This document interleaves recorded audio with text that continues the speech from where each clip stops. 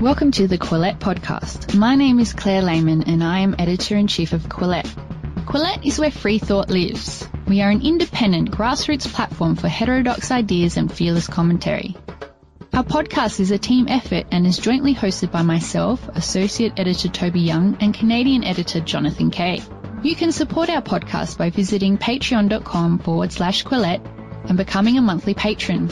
By becoming a monthly patron, you'll also receive our weekly newsletter. Welcome to the Quillette podcast. I'm Jonathan Kay, hosting from Toronto. These days, it seems we're all frustrated with social media. Some believe that social media juggernauts are too permissive about hate speech and misinformation. Others claim the opposite. And many conservatives in particular were outraged when Twitter recently banned Donald Trump, and internet service companies effectively shut down Parler, a right-wing Twitter competitor. But how do we fix this? Last week, I discussed the issue with Bill Ottman, the CEO of Minds.com, a small but growing social media network. And in this week's follow-up episode, I speak with Brian Amerige, a former team leader at Facebook who's in the midst of creating a social media network from scratch, named Thoughtful. All those thought experiments we engage in about what we'd do if we could create a social media network, he's going through all that right now. And he's doing it in real life, not just as a thought experiment. In the interview that follows, you'll hear that the path to enlightened content moderation isn't just as simple as not censoring anything, because there do have to be some limits. The question is, how do you set those limits, and who gets to enforce them? Were you surprised it took Twitter this long to ban Donald Trump? No. I think one of the factors at play that people are actually not giving as much attention to right now is that this is happening in the context of a new administration coming in. And as much as I wish it weren't the case, that matters. The fact that the Biden administration is coming in is exactly the context under which it would be finally acceptable, is probably how some of them think about it internally, for them to ban Donald Trump. There's acceptable in terms of government policy or government response. There's also acceptable in terms of user base. Yeah. Do you think that entered into it? On these issues, you always have to separate between a moral evaluation of what they're doing and a legal evaluation of what they're doing. And I'm saying that from the outside. I mean, from the outside, I have a very different perspective on how I judge what they're doing, which I continue to think. I continue to think that their moderation standards are intellectually toxic, hypocritical, really misguided, but simultaneously from the legal side, they're totally within their rights. And even though I totally disagree with them, I would defend their right to be toxic and hypocritical and misguided. So, I mean, it's from the outside. From the inside on some of these companies, it's really hard to say. I can speak more to how this calculus would have worked 2 years ago at Facebook. I think the answer there is that it's like I said, it's very much so influenced by the current administration and how much of a risk upsetting the current administration is going to pose to these companies. But there must be people in every room, at least occasionally, who say, look, we can't do this or we have to be careful about that because although our users are loyal, they're not infinitely loyal. Mm-hmm. Or do those conversations happen where policy gets discussed and people say, look, there's going to be a user revolt if we do this? Yeah, I mean, I don't know if they think about it in terms of a user revolt, but I know that Mark Zuckerberg at Facebook was very consistent in framing these issues in terms of the reality is, and this is really the way he said it to employees, the reality is 50% of our user base disagrees with the majority of you being the employees. And we have to keep that in mind. And they're as much our users as anybody else. And that's just part of the context they're operating. And they do have to care about that to a certain extent. And I think the higher up you go in a company like Facebook, I can't speak to Twitter, but the higher up you go in a company like Facebook, the more deeply they actually care about that. The more thoughtful they are about the nature of the political diversity of their user base. Now, that's not to say that that's their number one priority. And I think that that's part of what you're seeing in their decisions right now. I think part of what you're seeing is that there are limits to what they're going to allow just on the basis of being respectful to 50% of their users. I think that they're willing to really upset people if it goes far enough from their perspective. And I think that the events we saw in terms of storming the Capitol went that far. I think it crossed a line for a lot of these companies to the point where they are basically willing to say, look, I know this is 50% of our users, but we think this is right. And they don't think of it in terms of we have the right to do this, but they'll say things like, we think this is right. And they'll couch it in terms of safety and things like that. So I think that there's that element of it. And I think there's another element of it, which is also, and again, this is going to be different from low-level employees versus the executives, but there's an element of, we don't think 50% of people are going to continue supporting Donald Trump after this happened, or they're going to continue supporting this or that Republican politician after this happened. So I think that there's an anticipation of the Republicans losing some legitimacy after these events, which I think is true. That's part of the calculus here. A lot of times people lump Facebook and Twitter in together. That strikes me maybe as a little bit unfair. I mean, cosmetically speaking, they're both run by these young, wealthy wonder kids. On the other hand, it sounds like what you're describing at Facebook is Mark Zuckerberg being fairly hard-headed about this kind of thing, whereas at Twitter, and again, this is, I've never met the guy, but the stereotype sometimes is a Jack Dorsey, I think his name is, being kind of like a little bit more flighty about this stuff. I don't know Jack Dorsey, but Mark being hard-headed about this stuff, yeah. I mean, Mark is generally hard-headed about anything that he has a strong perspective on. And honestly, that's to his credit. I think the degree to which he decides that he has a strong perspective on an issue and then plants a flag in the ground and saying, look, this is what we as a company are going to operate as ground truth. The degree to which he does that is the degree to which Facebook is stronger as a company. And I think it's actually necessary to lead in that way, to have a vision. If I have any criticism of him on these issues, it's really that he isn't as strong as he should be when he does disagree with the employee base. And I think that's a marvelously complex issue for him. But I have a great deal of criticism for him on his willingness to stand up to his own employees, which I think has been really lacking over the last couple of years on these issues. A lot of the reporting that was done on Twitter's decision to ban Trump, there was often a line where they'd say Twitter's management presumably felt compelled to do this or else they'd face a staff revolt. And of course, that phrase gets thrown around, and we've seen there's some substance to it. At Spotify, there was this incipient staff revolt over Joe Rogan, which got snuffed out. Mm-hmm. But I've never actually seen details reported of this so-called incipient staff revolt at Twitter. Theoretically, if a substantial number of employees did flee a place like Twitter or Facebook, could these places be crippled if low and mid-level employees, if a lot of them just left? The reality of it is no. And part of it is because, again, a company like Facebook is doing so much at once. Like, it's really hard for people from the outside to understand how large this company is and how many projects going at once. And within those projects, how many experiments and features and things like that are being developed all at once. Like, it is massive.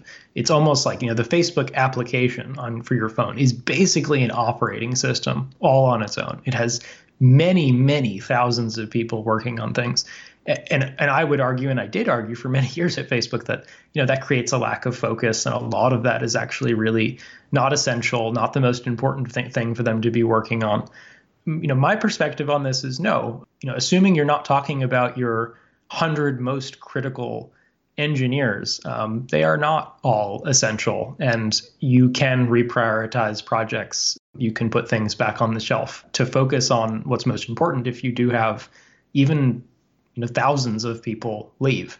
Now, that's a problem from other perspectives, including recruiting, which is one of the very top jobs of any of these executives, to be looking at the long term on that. And is this a place where the very best people in the industry want to go work? And if you have thousands of people leaving, you're in a very dangerous place from that perspective. But from the perspective of being able to continue building the product, being able to, from the engineering side, make sure that things are still standing and they're stable and they're running, No, I don't. I can't speak for Twitter on that. I think that they are a fraction of Facebook's size. But at Facebook and certainly at a company like Google, which is even everything I'm saying goes 10x at Google, there is just so much that they're doing that is non-essential to what you'd consider the service that you know of as Facebook or Google, that they could cut 50% of their workforce and reprioritize it, and it would still be running a lot of the way that you think of it running today. We're talking about Twitter last week, and then suddenly we were talking about this place called Parler, which doesn't exist anymore. And I think a lot of people hadn't even heard of Parler. In fact, I had heard of Gab, which had a fairly strong right-wing orientation and presented itself as a right-wing free speech alternative to Twitter. I had never even heard of Parler till it got shut down. Yeah. How closely have you been following the rise of secondary social media networks? You had Gab and Parler, which had a right-wing user base, and in the case of Gab, I think still has it. And then you have something smaller called Minds, which is it's more of like kind of a cryptocurrency type community, sort of a niche community. Yeah. How much has the market developed for niche social media networks like that? I've seen them announced with some fanfare and people like their features, but then I don't hear that much about them anymore. Well, I followed it very closely because, it's been almost 2 years, I think, since you and I talked on this podcast. And pretty much every one of those days, I've been working on something that will eventually be known in this space, but definitely not in the form that any of the current alternative social media platforms exist in. So I followed it very closely. If I thought any of those were really working on the right issues and had the right epistemological approach in particular, their approach to how they promote content and how they moderate, if at all. If I thought any of them were honestly worth associating with, I wouldn't be doing the work that I've been doing for a while now. This episode of the Quillette Podcast is brought to you by Skillshare, the online learning community that offers you the chance to learn new skills in a more structured and supportive way than you can get from just watching how-to videos on YouTube. None of us really know what 2021 will bring, but if you want to make the most of it, whatever it brings, consider joining up at Skillshare to develop your talent, learn new skills, and make yourself more marketable. If you surf the Skillshare site, you'll find that a lot of the most popular topics involve exploring your creative side, such as graphic design, logos and branding, photography, illustration, and creative writing. But you'll also find a lot of stuff that's more off the beaten path. For instance, I've spent a lot of time on Skillshare trying to get better at chess, and I love the fact that all of the material is action-oriented. There's always a project or a goal, and you're part of a larger group of other Skillshare members supporting you as you learn the material. Explore your creative side at Skillshare.com/Quillette. That's Quillette. Skillshare.com/Quillette and get a free trial of Skillshare's premium membership. Thank you to Skillshare for supporting our podcast, and now back to our show. For me, when I looked at Gab, I'm not even sure it was Gab's fault, or maybe it was, but you had this effect where like all the people who got kicked off Twitter would go to Gab. And so as a result, you had this self-selection issue where I spent a day on Gab and it was just kind of like there was a lot of right-wing cranks. Right. Because it's sort of a dumpster fire. And I'm not even sure how much of that was their fault, as it was like if you took every person in my neighborhood who got booted off a social network and put them on a social network, it would be a really crappy social network because it would just be all weird people. Right? It would be all weird people. And I think the thing is, like, again, I'm going to come from a really harsh perspective here because I'm working in this industry. I spent a long time here. I'm coming from the perspective of, every 2 months I saw a competitor to Facebook crop up and fail. So I'm coming from that perspective of really, really understanding how hard it is to do this right and to do it well. And the reality is, like, is it their fault? Yes, it is their fault, because anybody who's really serious about this can anticipate that that's going to happen. I mean, if you frame your product and your reason for being as a product is to be a free speech version of Twitter or a free speech version of Facebook or a right wing accepting version of these things, if you frame the product that way, you get what you ask for, basically, because there is as critical as I am of how Twitter and Facebook moderate content, and I challenge you to find anybody who's more critical of it than I am. As critical as I am, I understand why they have moderation standards, and I understand, and the answer is because essentially they optimize for showing you the most engaging / popular content. And if you don't have moderation standards and you just sort of say, okay, anybody can post anything here, but hey, we're actually just going to copy how Facebook and Twitter work, and we're just going to rank things by popularity, it will become a cesspool. It will be a place where conspiracy theories and clickbait and sensationalism and just all sorts of junk rise to the top, because that stuff is more engaging. It is going to be more popular.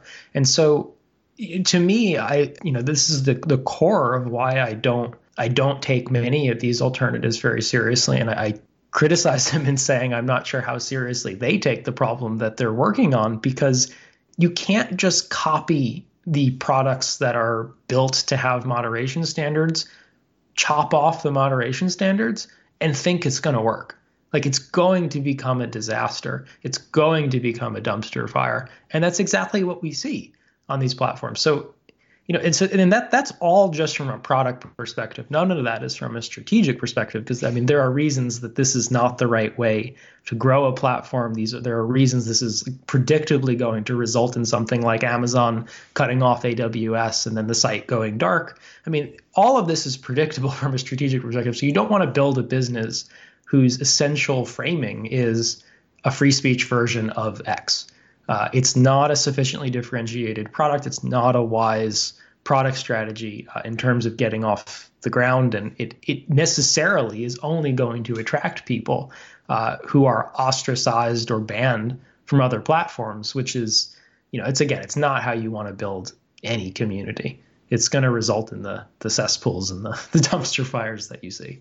Given how difficult it is to start an alternative social media network, and it sounds like you could write an encyclopedia of mistakes that are made in this regard, I actually find it surprising Twitter hasn't been more aggressive with muzzling voices it doesn't like, because there's a certain genius to what it's done, because it's shut down just enough accounts so that people like me, I grumble about it, but I stay on it. Mm-hmm. So they haven't been so draconian that folks like me leave, but they cut out just enough accounts that there's this critical mass of people who go to a place like Parler, and then they create a dumpster fire, as you call it. Mm-hmm. And then people at Twitter could say, well, see, look what happens when these people are allowed to populate your social media service, this kind of hate speech, but it's a good thing that we're here to protect you. Like, they could actually be more aggressive, and I'd probably stick around. Yeah. Everyone criticizes them, and I guess we're criticizing them more because of the Trump thing, but they kind of know what they're doing. Boy, they know what they're doing even much more so than what you just alluded to.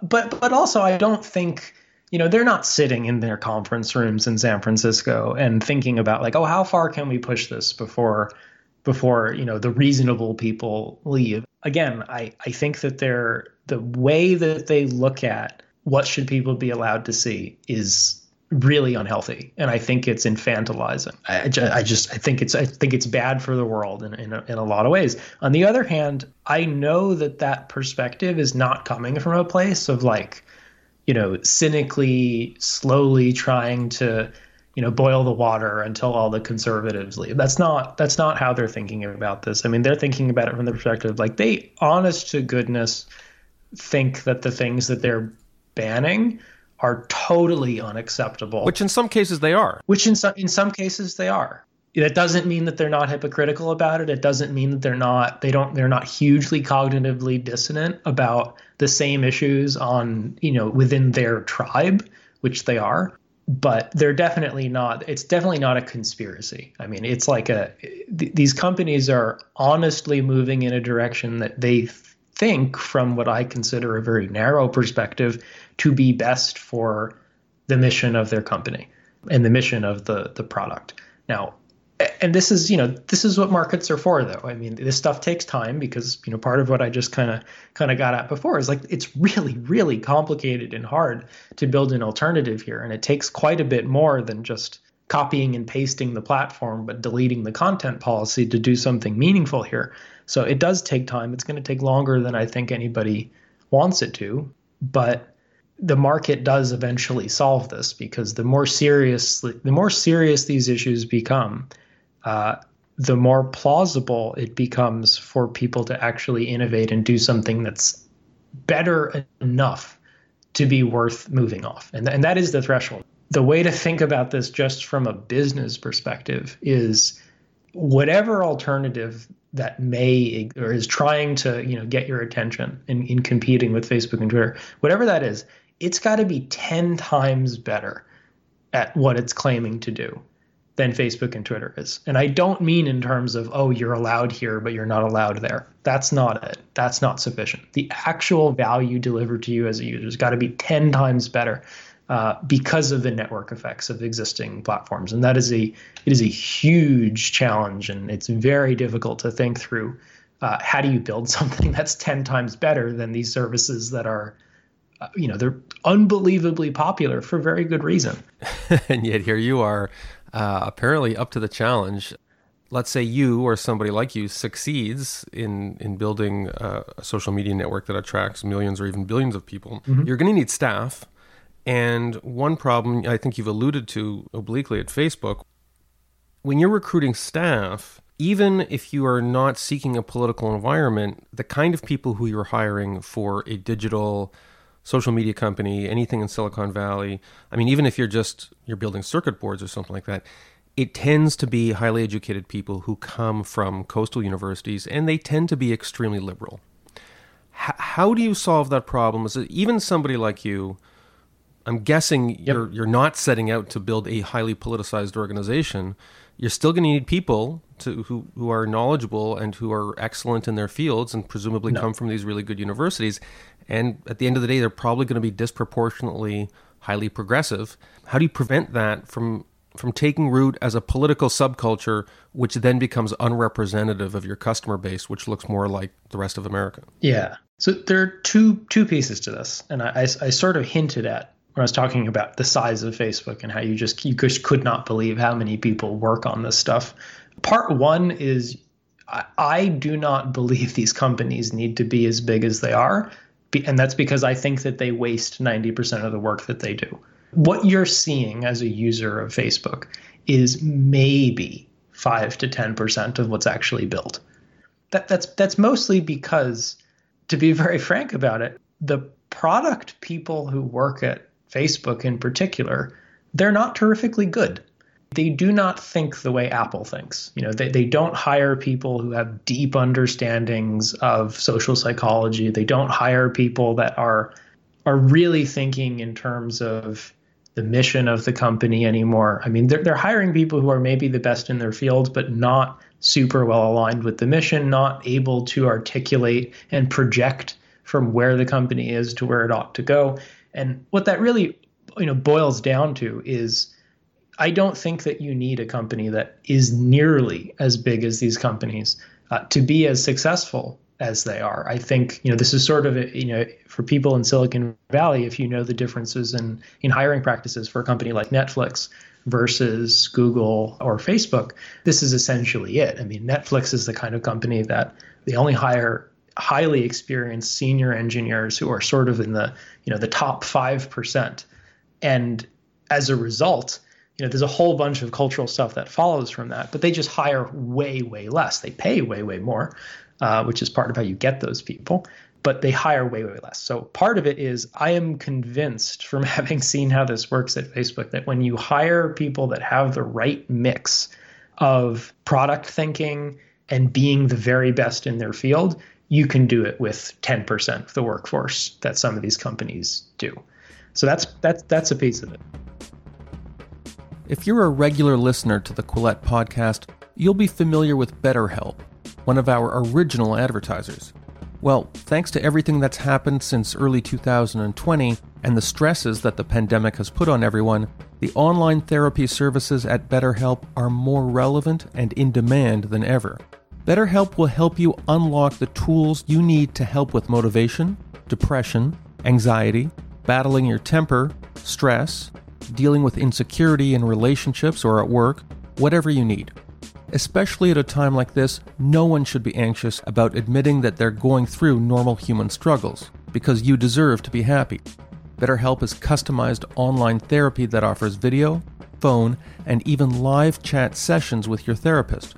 And you don't even have to see anyone on camera if you don't feel comfortable doing so. It's much more affordable than in-person therapy, and you can start communicating with your therapist in under 48 hours. Join the millions of people who are seeing what therapy is really about. And Quillette Podcast listeners get 10% off their first month by visiting betterhelp.com/Quillette. Again, that's BetterHelp, HELP.com/Quillette. Thanks to BetterHelp for their sponsorship. And now back to the Quillette Podcast. There are organizations I've heard of in Silicon Valley, Bitcoin organizations. The example is Coinbase. The head of Coinbase got into trouble because he actually sent out a memo, this was a couple of months ago. Yeah, I remember this. Saying, hey, look, we're not going to be a political organization. We're going to get to our core mission. He sent out the kind of memo that would have been common sense like 10 years ago. Yeah, it was actually a good memo. It was a great memo, but I'm guessing that if you're running a Bitcoin organization, you don't have 5,000 people. You don't have content moderators and stuff like that. You probably have a small core of fairly elite workers, but he ran into that problem too. Yeah, I mean, Bitcoin is, I can't speak for him. I don't really know what happened at Coinbase after that. I think part of it is when you're running these kinds of organizations, you're always playing the long game. And the truth is, if you are kowtowing to your employees on such basic perspectives on what you're here to do, how we should work, what's important to us as a company, and how should we be thinking as a team. If you're kowtowing to your employees on things as fundamental as that, you're screwed. You know, the difference between those people leaving on their own accord and you kowtowing to them, and then, a couple of years later, that you end up in a situation like Facebook is in, where it's actually just the sheer number of these people is an overwhelming problem that creates cultural issues. Is Google past the point of no return on that issue? Yeah, I think that they are. A huge part of that, though, is because Google has such, in my view, I think they have really poor executive leadership on these issues. I think that they, as much as they can, they try to appease people. They try to be pretty hands-off about it. They try to be uninvolved with it. They take a stand every once in a while, but if you were to imagine like how Steve Jobs would be handling some of these issues, for example, I mean, it would just be completely night and day from the kind of fence sitting that most of these executives are doing, as opposed to actually having a perspective and saying, look, this is what we're here as a company to do. This is what we believe. We know in the long term that if you disagree with that, you're going to be unhappy and we're going to be unhappy. So there's the door. Is part of the problem that the kind of conflict resolution techniques that work with a small group of highly motivated, high trust, founding team individuals in a garage do not work among 20,000 strangers working in a corporate park out in California? Like, you can be very hands-off. It's just like a dozen guys who've all known each other since high school because there's a lot of trust. Well, I think that that's part of it. And that's part of why, a foundational perspective I have on this stuff is that these companies shouldn't be this big. When I was at Facebook, I was there I think when I joined, there were maybe 1,000 people. And then when I left, there were well over 35,000 people. And what I can tell you is even at 1,000 people, Facebook could do this really well. It could have these sort of, high trust, very hands-off, very mission-driven ability to make decisions, because the people that you're working with are all here for the same reason. They share all of the, enough of the same values in order to be able to talk about this stuff. And if you can do that with 1,000 people, can you do that with 30,000 people? No, I don't think so. But just to go back to one of the things I was saying a little bit earlier, so I think part of what makes you capable of building an organization that's not going to fall apart in sort of a partisan mess or having difficulty hiring people because it is unavoidably partisan. Part of it is just hiring better, fewer people. But the other piece of it is really framing the mission of your company correctly. I don't view what we're working on at Thoughtful, which is the name of my company.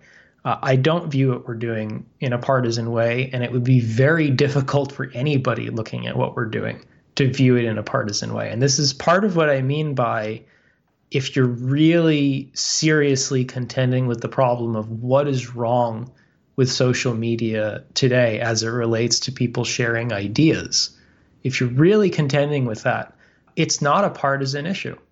As I said earlier, it's an epistemological issue. It's an issue of how we know what's true and the degree to which our tools help us figure out what's true.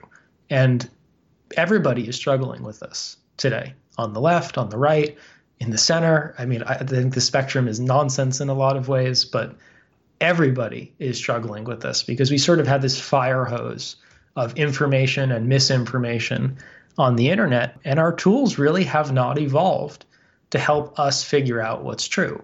And even that perspective of, the thing that our tools are supposed to be doing is helping us as users figure out what's true. That would be something like the uniting perspective that my company would have. And the kind of people that we're recruiting are not going to be people who are looking at this and saying, oh, this is a place for people on the right or people on the left. No, it would be the kind of people we're recruiting are people who look at this and say, we need better tools for individuals to figure out what's true, because that's how people figure out what's true for themselves. But that philosophy only makes sense to somebody who doesn't believe that the truth has already been revealed in a quasi-religious way, and that those who disagree are heretics. And I think we all know a few people like that, maybe on both sides of the political spectrum. There's an interesting sort of chain reaction here where, like, a company gets big. When it gets big, there's lower levels of trust. And when there's lower levels of trust, things can become more politicized because people lose track of the original mission, and people come in and they're able to co-opt certain subcultures within the company. You've talked about maybe keeping an organization smaller to avoid that issue. Is part of that, in the context of social media, does that mean just sticking to core functions? And I'm looking here at Facebook. You talked about all the thousands of people who join Facebook. When I go on my Facebook app, it wants me to use it as a phone. At one point, introduced some kind of cryptocurrency, I think last year. I don't know where that went. It wants me to do video conferencing. There's like a lot of stuff going on. Do you think if you could roll back the clock 10 or 15 years at Facebook, and I guess you would have the chance to do that now if you're starting a new social media network, where you just say, this is what we're going to do. We're a pizza restaurant. We're not going to serve hamburgers. You're just going to limit the number of functions you have. Is that part of the solution? That's a huge part of the solution. I mean, a huge part of why Facebook is like an operating system. And, you could actually buy movie tickets in Facebook. Most people don't know that. And thank God they don't know that, but you can. A huge part of why that kind of thing is possible is because of a lack of product leadership from the executive team at Facebook. And it comes from a systematic lack of valuing strong product thinkers, people who can take the mission of the company, have their own vision, and actually run with it. People who can actually project forward that way and rally teams around a positive vision of what the product can be. They have systematically not valued that correctly in the company in almost every way you could possibly imagine. And the result of that is that you have 1,000 people, or these days 35,000 people, throwing things up the wall and seeing what sticks. And essentially, that's what determines what ships. It's not any sort of coherent, singular vision for here's where Facebook, the network, is going over the next 10 years. It's extremely decentralized. It's extremely data-driven rather than data-informed. which is to say they're looking at things like, we'll ship this if it's good for engagement. We'll ship this if it's good for how much time people are spending on our services. We'll ship this if it's good for this or that metric. And they're much more interested in articulating and framing things in those terms rather than in terms of the vision for the product and the vision for the future of social media.